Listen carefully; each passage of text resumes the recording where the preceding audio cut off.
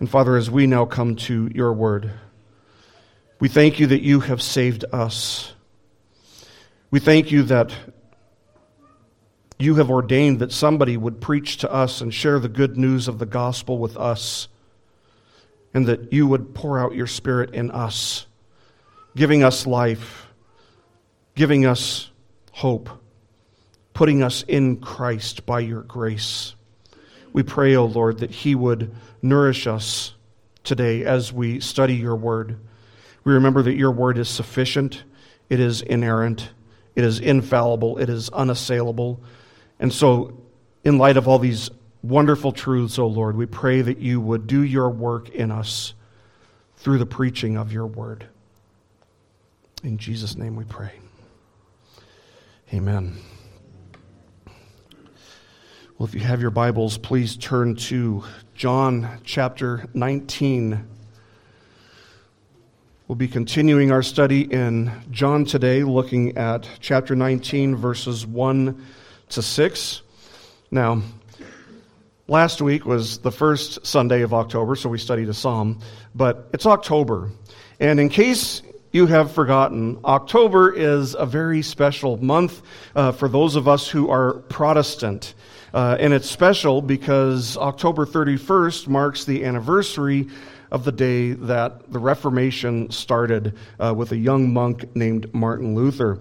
And so for the past several years, we've had a message or a sermon in the month of October that deals with a subject related to the Protestant Reformation to remind us that we are protesting. We are literally protesting false ideas about the gospel. So we did 5 messages, one each year, on the 5 solas of the Reformation. And then if you remember last year, we had a Sunday where we were reminded of the slogan that emerged from the Reformation, that slogan being Semper Reformanda, which means always reforming. The way we always reform is we are always holding ourselves to what Scripture says, and we always need to be going back to that. It's a reminder that the true church must always be reforming, because our theology, just by virtue of fallen human nature and the passing of time, our theology tends to deform over time. It tends to drift over time, so we need to keep going back to Scripture and reforming our theology. Now, as I came to our next passage in the study of John's Gospel, I couldn't help but notice that it is probably, I'd say in my opinion, undoubtedly the best physical or visual illustration of yet another doctrine that was recovered in the Protestant Reformation, the doctrine that we refer to as total depravity. Now, notice that I did not say that it was invented in the Protestant Reformation. I didn't even say that it was discovered in the Protestant Reformation. I said that it was recovered in the Reformation. Now, what critics of the idea of total depravity will do is they'll say that this idea, this doctrine of total depravity was invented by a man named John Calvin. After all, when we say, when we talk about total depravity, the starting point is, hey, these are the doctrines of Calvinism, right? So surely skeptics and Arminians and just people who don't understand the doctrine they'll say, so surely John Calvin is the one who invented this doctrine. It's a doctrine of man. It's not a biblical doctrine. Man is not totally depraved, is what they'll say. But that is completely wrong. Calvinism, if you want to call it that, I prefer to call it the doctrines of grace. Calvinism introduced nothing new. There was nothing new that came out of the Reformation. So what did Calvinism do then? Calvinism, or John Calvin, was one of the people who recovered doctrines that had been lost over time. Doctrines that the church had once upon a time upheld, had once upon a time held in high esteem, had once upon a time practiced. but over the course of time they had drifted from it. And the doctrine of total depravity is one of those doctrines that over time was kind of lost, was kind of forgotten. It was first discovered, if you want to use that word, by St. Augustine. Augustine had written a prayer, a book of prayer, in which he said to God, he said, "Grant what thou commandest, and command what thou dost desire." Grant what thou commandest, and command what thou dost desire. Now, a British monk named Pelagius took issue with the idea that good and righteous works could only be accomplished, could only be achieved by God's grace working within us and working through us. So he disagreed with the first part, grant what thou commandest. He didn't disagree with command what thou dost desire. He was okay with that. He was okay with the second clause there, but not the first. So he pushed back, arguing that God couldn't and wouldn't command something if mankind was incapable of doing it on their own. In other words, he denied that man needs God's grace in order to do what is good and righteous in God's sight. So he wasn't opposed to the idea of grace in the sense that we need grace like forgiveness. He agreed with that, but he opposed the idea that grace was necessary for us to do what is good and what is righteous in God's sight. And so, if you know your church history, you know that a very public debate ensued, and one of those two sides was declared heretical, while the other side was recognized as orthodox. And if you don't know which one is which, let me introduce you to a heresy called Pelagianism, not to be confused with a Star Wars villain, by the way. Pelagianism is essentially the denial of original sin. That's what Pelagius was denying, ultimately. The doctrine of original sin. Original sin denies that we are born with a fallen nature, that humanity, in and of its essence, apart from God's grace, is fallen. Meanwhile, Augustine's view held that even our best works are corrupted by sin, even after we've been saved, because we are still sinners by nature. See, the doctrine of original sin, it can sound very confusing. It doesn't refer to the fact that, to the original sin that Adam and Eve committed in the Garden of Eden. Rather, what the doctrine of original sin refers to is the fact that all of humanity fell when Adam and Eve fell, when Adam's nature fell. So Augustine won the debate, needless to say. And yet the church, in the aftermath of this debate, immediately started drifting from his teachings on original sin. And by the time the Reformation happened, it had been all but forgotten. The doctrine of total depravity was an essential component of Augustine's view, and it was recovered, not invented, it wasn't even discovered, although you might say it was rediscovered in the Protestant Reformation. Again, it's worth noting that the passage that illustrates and exemplifies this doctrine that we call total depravity more thoroughly than any other passage in Scripture is the passage that we come to today in John's Gospel. Chapters 18 and 19 of John's Gospel deal with the arrest and the trials of Christ. We've seen that he was illegally tried by the Jews, that he was found guilty of blasphemy, which means claiming to be God, a fact that is still recorded in the Jewish Talmud, and that's something you might want to remember next time somebody tries to tell you that Jesus never claimed to be God, by the way. People in our day and age might miss the fact that Jesus over and over and over again was claiming to be God, but people in his day clearly did not miss it at all. So if anybody's missing anything, it's people today. But because the Jews didn't have the authority to carry out an execution, they didn't have the authority to kill Jesus on their own, they were forced to bring Jesus before Pontius Pilate, where they demanded that Jesus be convicted and sentenced to die. But Pilate, who earlier that morning had been warned by his wife that Jesus was an innocent man who had given her troubles in her dreams, he ends up giving Jesus a fair trial, a fair hearing. He asks Jesus if he is indeed a king. And Jesus responded by saying that his kingdom is not of this world.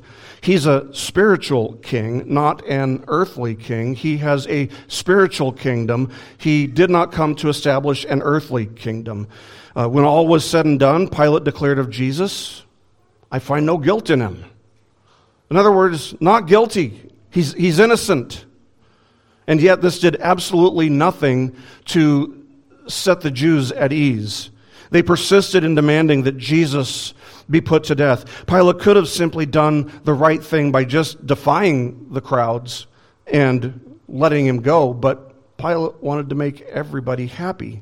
So Pilate proceeded to exercise a custom in which he annually released a Jewish prisoner on the day of the Passover feast. He asked them if they would rather have this heinous insurrectionist murderer named Barabbas released, or if they would choose to have Jesus, who never hurt a fly, released. And to Pilate's dismay, they chose this insurrectionist murderer named Barabbas to be set free.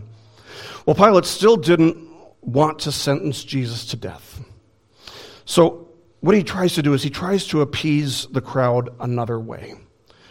That is, by having Jesus publicly scourged. We'll read about this today, and we'll see that it was indeed another very significant detail surrounding Christ's arrest, trial, death, and resurrection. The point of the passage that we'll be in today is that because we are by nature sinners who are at war with God, we are constantly in need of God's grace, even after we are saved. The story of Jesus' trial and suffering continues, therefore, as we begin the 19th chapter of John's Gospel. We'll be looking at verses 1 to 6. We read this. Pilate then took Jesus and scourged him. And the soldiers twisted together a crown of thorns and put it on his head, and put a purple robe on him. And they began to come up to him and say, "Hail, King of the Jews," and to give him slaps in the face. Pilate came out again and said to them, "Behold, I am bringing him out to you so that you may know that I find no guilt in him." Jesus then came out, wearing the crown of thorns and the purple robe. Pilate said to them, "Behold the man." So when the chief priests and the officers saw him, they cried out, saying, "Crucify, crucify." Pilate said to them, "Take him yourselves and crucify him, for I find no guilt in him."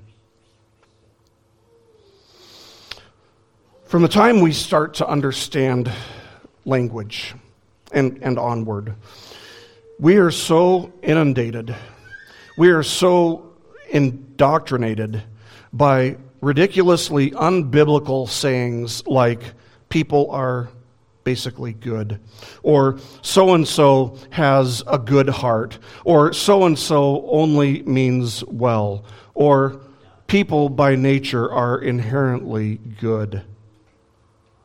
But none of these sayings, not a single one of these silly little slogans can withhold the weight of the testimony about humanity that is contained in these 6 short verses of Scripture. John Calvin followed Augustine's lead in writing in his Institutes that if we are to know God, we must know ourselves, but at the same time, we can't know anything about ourselves unless we know God. So Calvin began book 1 of his Institutes with these words. He wrote, quote, "Our wisdom, insofar as it ought to be deemed true and solid wisdom, consists almost entirely of 2 parts, the knowledge of God and of ourselves. But as these are connected together by many ties, it is not easy to determine which of the 2 precedes and gives birth to the other." End quote. But then he would immediately follow that by noting that, quote, "No man can survey himself without forthwith turning his thoughts toward the God in whom he lives and moves." End quote. And so, in order for a person, that includes us, to understand ourselves, we must first look to God. We must first know God. And so, with that much said and with that much established, let me begin by challenging you to behold your God on display in this text. Who is this man? Who is this man who has stood trial before Pilate? It is none other than God incarnate. It is the second person of the Holy Trinity. Truly God and simultaneously truly man. He has been falsely accused by the Jews of blasphemy. What he was claiming was absolutely true.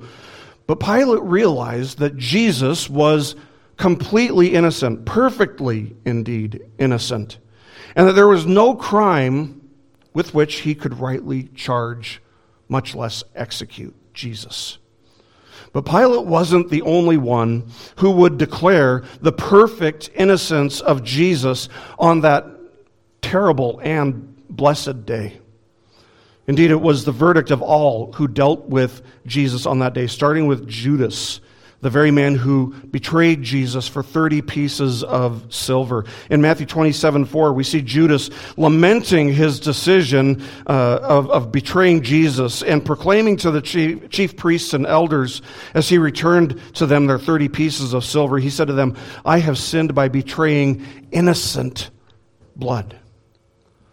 Pilate wasn't the only one who knew that Jesus was innocent. Judas knew it too. Pilate's wife also knew it. She said, she had warned Pilate about his hearing with Jesus. She said, "Have nothing to do with that righteous man." That word righteous includes the thought that he has done no wrong. She says, for last night I suffered greatly in a dream because of him. That's from Matthew 27:19. Then we saw that Pilate himself found Jesus to be innocent. "I find no guilt in him," he said. Back in chapter 18 of John's Gospel. Herod also found Christ to be innocent. Luke tells us that Pilate said of Herod's verdict, "He sent him back to us." Herod sent Jesus back to us, "and behold, nothing deserving death has been done by him." It's from Luke 23:15. The dying thief on the cross next to Jesus even joined in this assessment of Christ's innocence, saying to the other thief, "We are indeed suffering justly, for we are receiving what we deserve for our deeds, but this man has done nothing wrong." The Roman centurion guard agreed, noting after Christ's death, "Certainly this man was innocent." Even those who stood by and watched as Jesus was crucified and died had to agree, as Matthew tells us, that they declared after his death, "Truly this was the Son of God." So what we have here is really something of a consensus among those who closely examined Christ. These aren't people who examined him from a distance. These aren't people who waited years or generations or centuries to make this announcement that he was innocent.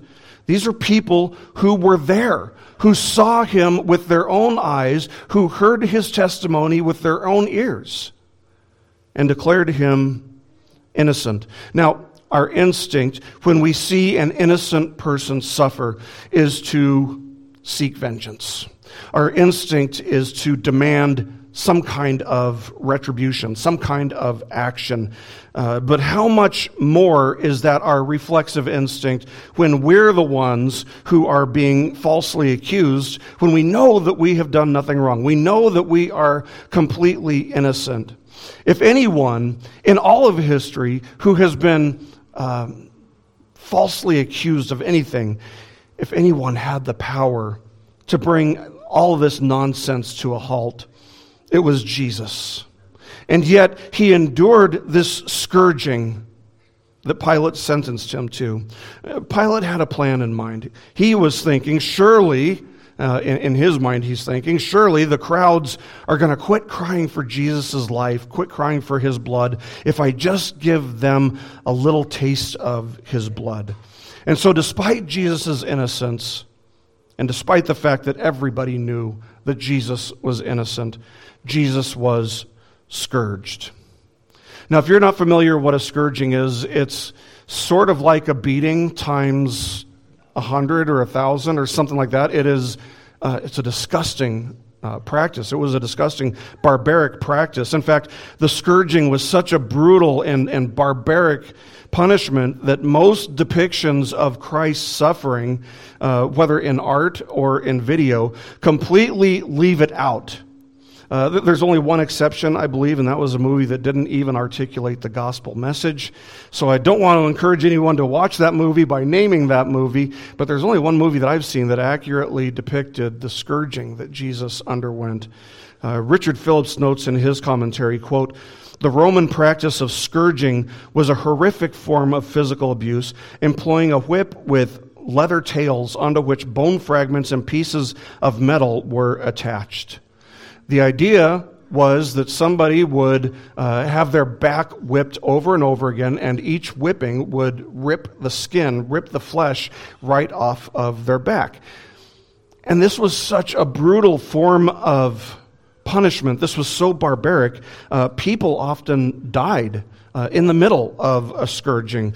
Some died while they were being scourged. Others died due to their organs being exposed and damaged as a result of the skin on their backs being ripped off. Others would die from the infections that these cat of nine tails would inflict on people. It was absolutely gruesome. It was barbaric. But they didn't only scourge Jesus. They were only instructed to scourge Jesus, as far as we know. But they take it beyond that. The Roman soldiers who do the scourging, sure, they do the scourging, but they also openly mock Jesus. John tells us that the Roman soldiers twisted together a crown of thorns and put it on his head.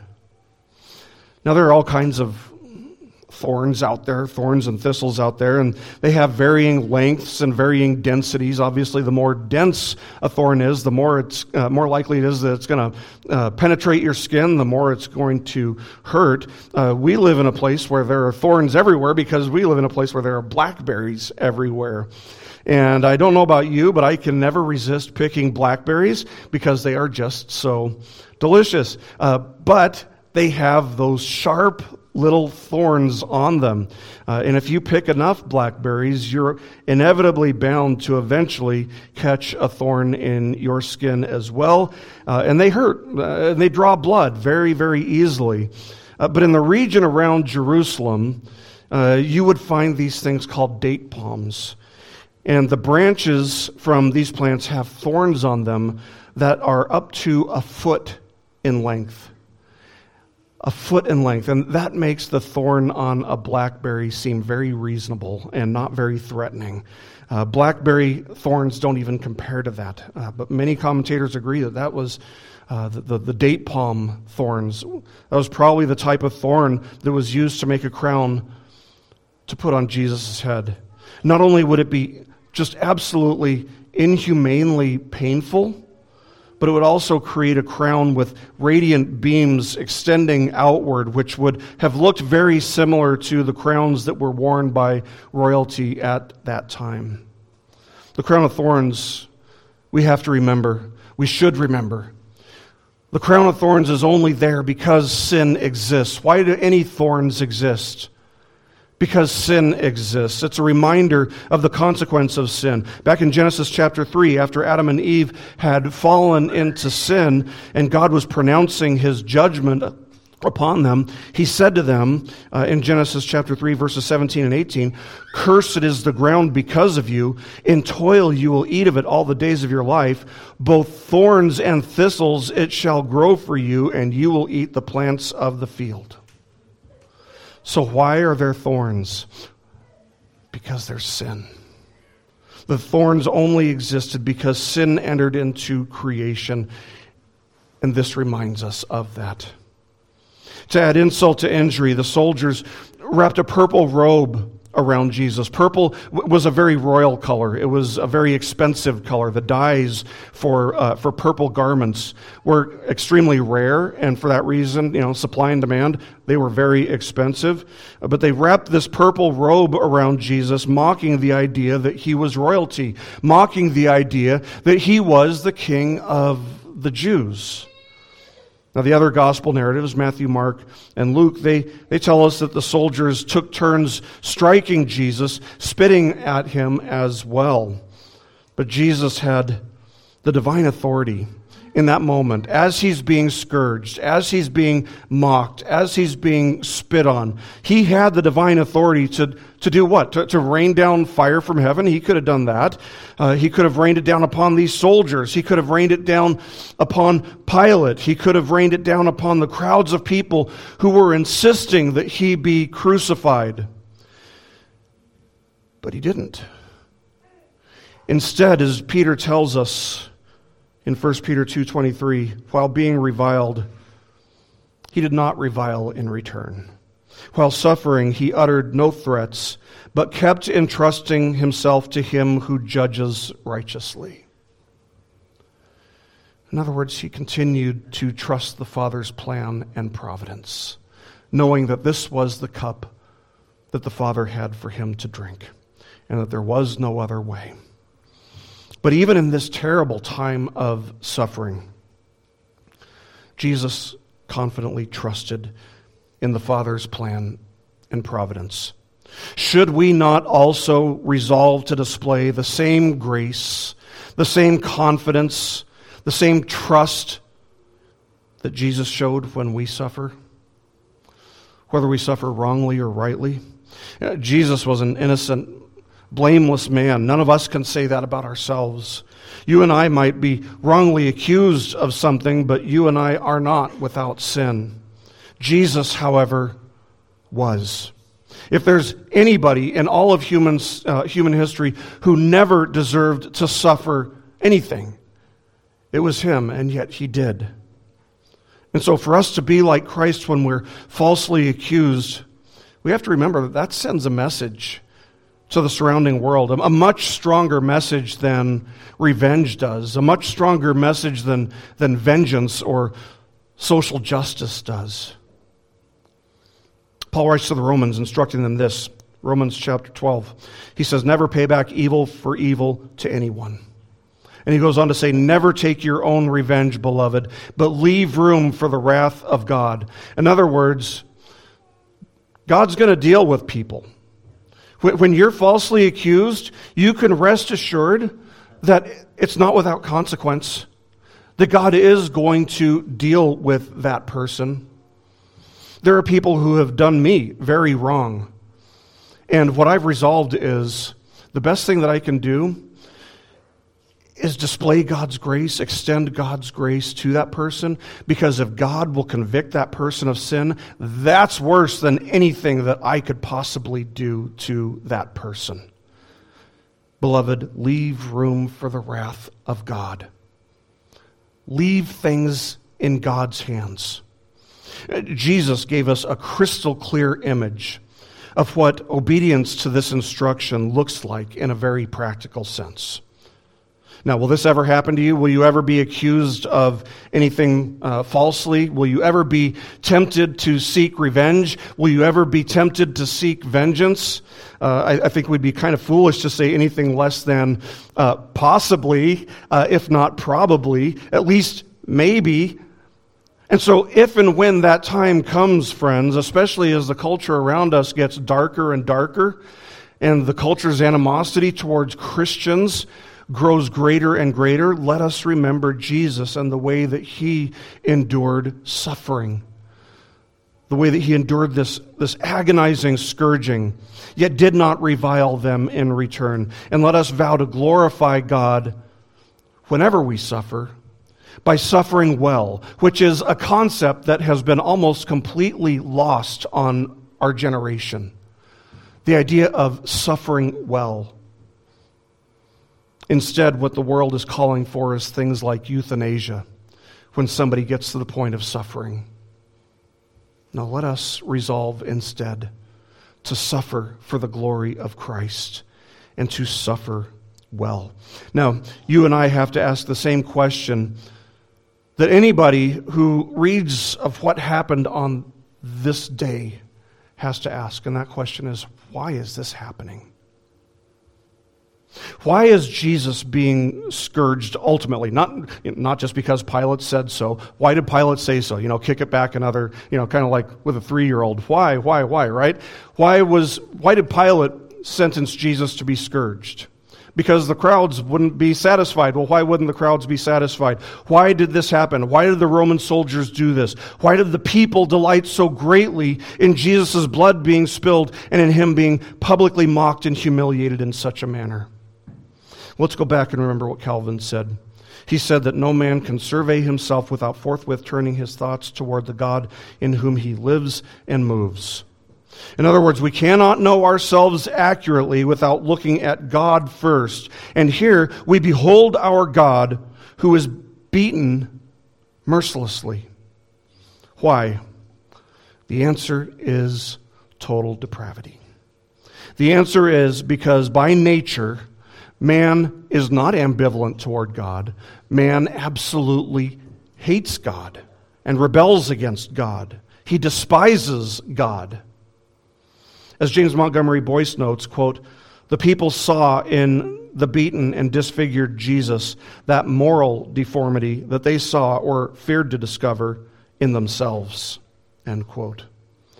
So the reason that they were demanding that his life be taken from him, the reason that they were delighting in him being beaten beyond recognition, the reason that they were delighting in his blood being spilled is because of their adamant refusal to yield their lives to him as God incarnate in repentance and faith. In his heart, the natural man resents and hates true righteousness, and Jesus was the epitome of true, godly righteousness. Now, there are no historians from this time which tell us of any other time when people were so bloodthirsty and so insistent upon murdering a man whom they knew was innocent as they did on this day. So, having beheld our God, having looked at God incarnate, we now look at ourselves and realize that it's true, that we were all born totally depraved by nature. Don't be so prideful as to think that you would not have joined the crowd in calling for Jesus to be crucified on that day. You would have, and so would I. You might insist, no, I would never do such a thing. I'm not bloodthirsty. I don't hate Jesus. I love Jesus way too much to join with the crowd in demanding that his innocent blood be spilled. Really? Come on.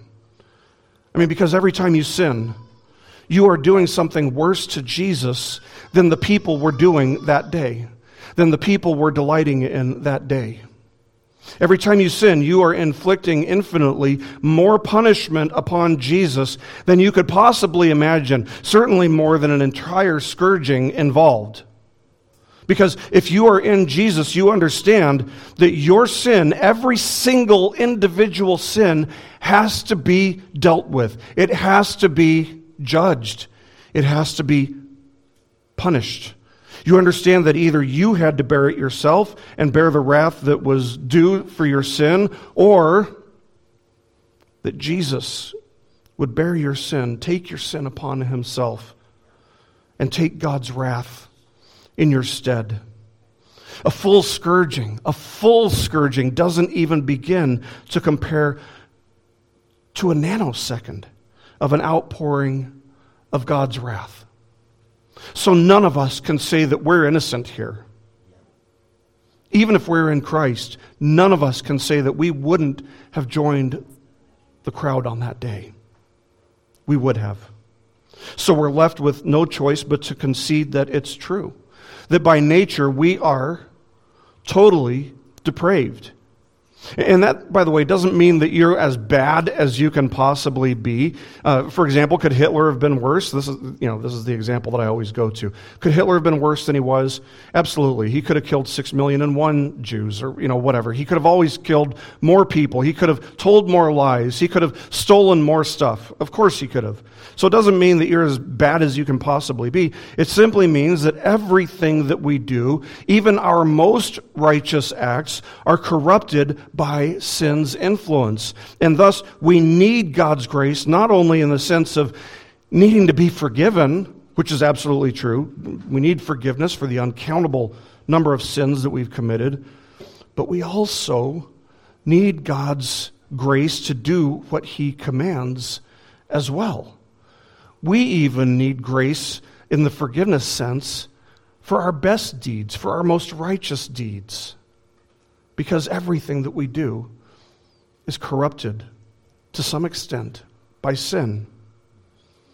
What we see here in Pilate's court is that when the hand of divine restraint is lifted, when God cuts the cord of restraint free, we have no good within us of which we can boast. And so this forces us to confess unto God, as David did in Psalm 16, I have no good beside you, beside God. Now there's an article that you can find on the CNN website. Those of you who follow me on social media, you probably saw that I posted it this week. I thought it was absolutely hilarious. It was published on Tuesday, December 11th of 2018, and the headline reads this: Breaking news alert. So this is very important.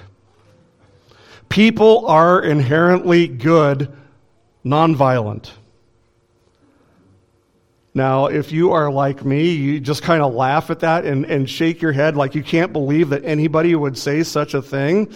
But you also know that CNN is and has been apparently for quite a while in the business of spreading fake news, and this is the consummate example of fake news. They report what they report with an agenda in mind, and that much is no longer difficult to figure out. They've been in the fake news business for a long time, but what is difficult to figure out is how a headline like this, that's worthy of being published on a satire website, gets published on CNN.com. But the article states this. It says, quote, when we hear about bad things happening, especially when lives of many are lost or damaged at the hands of a few, we need to remind ourselves that people are generally good. End quote. That's breaking news. It's crazy. And yet, if all that we had in the entire Bible were these 6 verses at the beginning of Matthew chapter 19, if this is all that we had in the entire Bible, we would have to say that no assessment of humanity could possibly be more mistaken than that. The truth is that we are not fundamentally good, but that we are fundamentally evil because we are fundamentally rebels against God's created order by nature. And so we're forced to ask with the psalmist in Psalm 130, if you, Lord, should mark iniquities, O Lord, who could stand? Don't try to answer that question. It's a rhetorical question. It's a question that everybody knows the answer to. Not one of us, not a single one of us, could stand before the Lord if our iniquities were marked against us. Scripture testifies of the wickedness of our fallen nature. From Genesis 4, where the first murder takes place, to the end of the Bible, we read in Genesis 6:5, the Lord saw that the wickedness of man was great on the earth, and that every intent of the thoughts of his heart was only evil continuously. It's not that his thoughts were only evil once in a while. It wasn't that his thoughts were only evil from time to time. They were continually nothing but evil. Jeremiah 17:9 says, the heart is more deceitful than all else and is desperately sick. Who can understand it?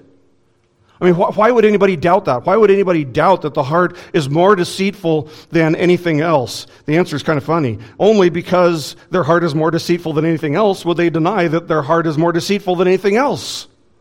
One can only affirm it when they try to deny it. Romans chapter 3, verses 10 to 18 says of humanity by nature, there is none righteous, not even one. There is none who understands. There is none who seeks for God. All have turned aside. Together they have become useless. There is none who does good. There is not even one. Their throat is an open grave. With their tongues they keep deceiving. The poison of asps is under their lips, whose mouth is full of cursing and bitterness. Their feet are swift to shed blood. Destruction and misery are in their paths, and the path of peace they have not known. There is no fear of God before their eyes. Nowhere else in all of Scripture, no time in all of human history is this more clearly demonstrated as being absolutely true as it is in the gospel accounts of Jesus' trial, scourging, crucifixion, and death. Now, why does it matter? Somebody might ask, why does it matter if we're totally depraved? Why even bring it up? What difference does it make if we're totally depraved or not? Friends, that is such a good question, and I actually hope that it's one that you've been asking or wondering. The reason that it matters, the reason total depravity matters, is that it reveals how completely desperate our need for God's grace truly is. It reveals how urgent it is that God attend to us in His grace, and that He remove the heart of stone, that He replace the heart of stone with a heart of flesh, that He put His Spirit within us to direct us, to empower us unto obedience, to enable us to do His will, causing us to walk according to His statutes and compelling us to observe His ordinances. If we were not totally depraved, the need for this stuff wouldn't be anywhere near as great. But because we are, we can see how great our need for God's overwhelming grace is in our lives. It reminds us of the fact that apart from God's grace, we would do nothing but rebel against God.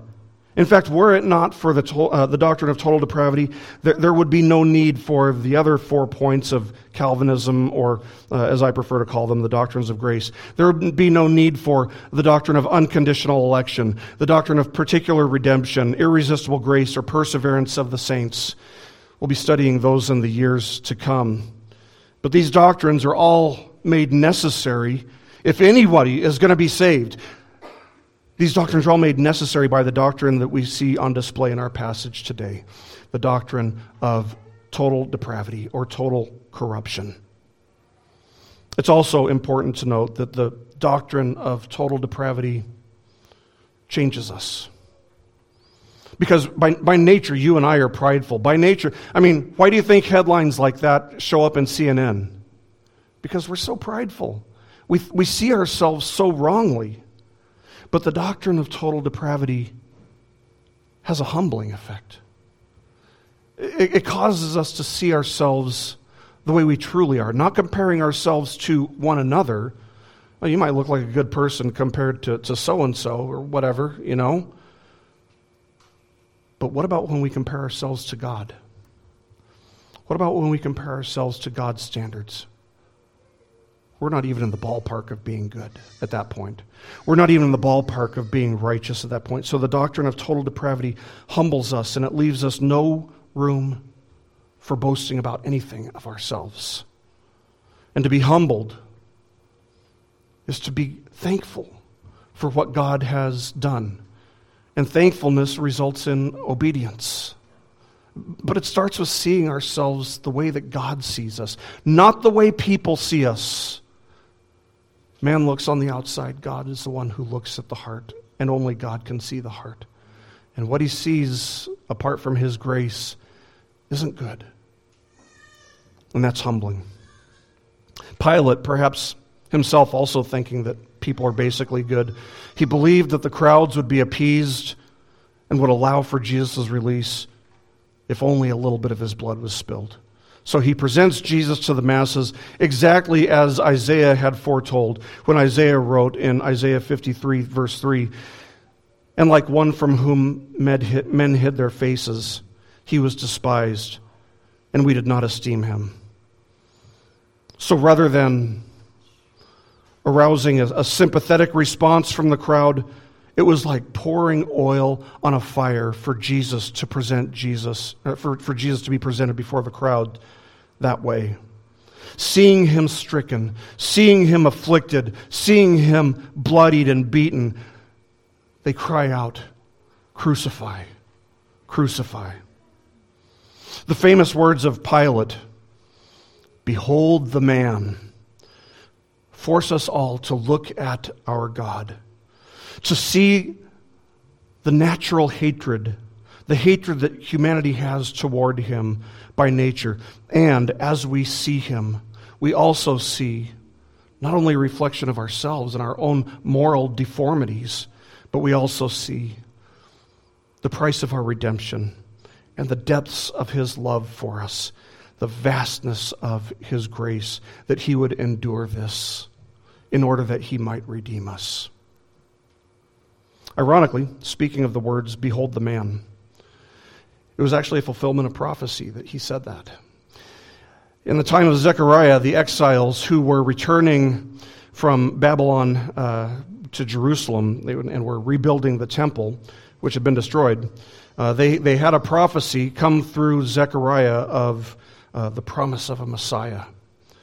Zechariah was instructed by God to create a crown made of silver and gold and to set the crown on the head of the high priest, whose name was, anybody know what his name was? Joshua. If you know the name Joshua, that is Jesus' name. It's the Hebrew name that gets rendered Jesus in Greek. We read in Zechariah chapter 6, verses 11 to 13, where Zechariah is instructed, "Take silver and gold, make an ornate crown, and set it on the head of Joshua, the son of Jehozadak, the high priest. Then say to him, Thus says the Lord of hosts, Behold the man whose name is Branch.